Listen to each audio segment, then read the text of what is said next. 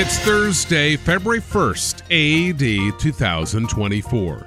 This is the World View in 5 minutes, written by Jonathan Clark and heard at theworldview.com. I'm Adam McManus. The Islamic State took responsibility for multiple attacks on Christians last month in Mozambique. The attacks occurred over the course of 2 weeks, killing 10 Christians and burning 200 homes. People have faced Islamic insurgency in the southern African country for years.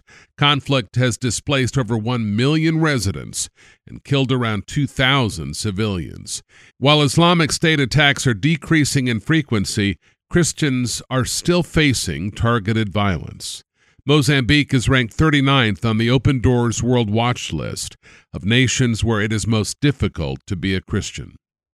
Germany's federal family minister announced a new draft bill to crack down on pro-life expression near abortion mills. The bill would create censorship zones around the abortion facilities. The United Kingdom adopted a similar measure last year. Dr. Felix Bohlman with Alliance Defending Freedom International said, quote, "Peaceful gatherings, prayer, and offers of help should never be banned. The plans of the German government are alarming.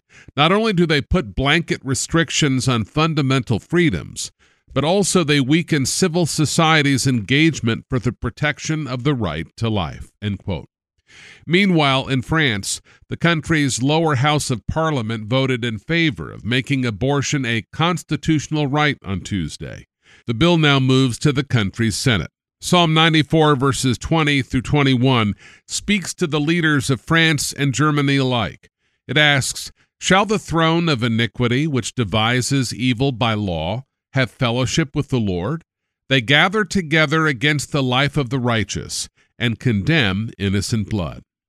In the United States, the state of California reached a $200,000 settlement with a church and preschool in a religious liberty case last month.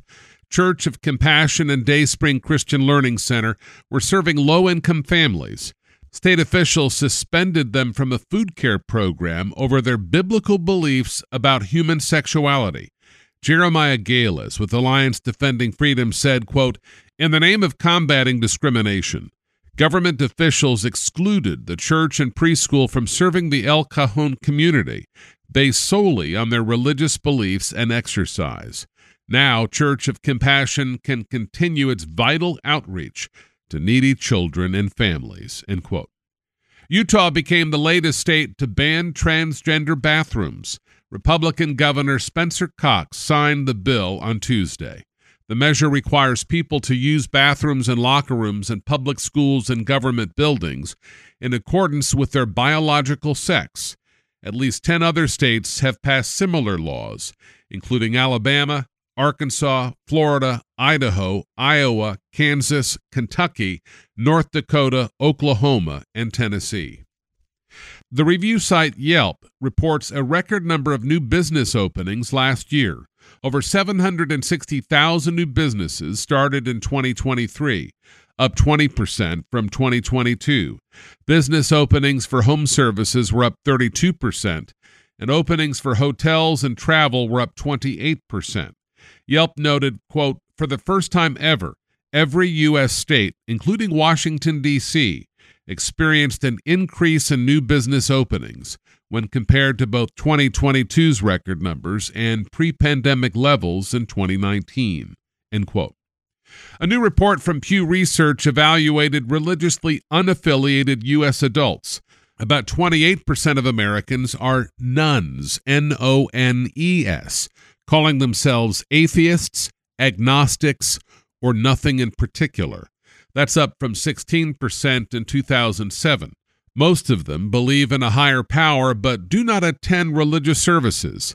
They also believe religion does some harm but may also do some good. Only 17% of religious nones, N-O-N-E-S, are atheists. 20% are agnostic. And the vast majority are, quote, nothing in particular, end quote, at 63%.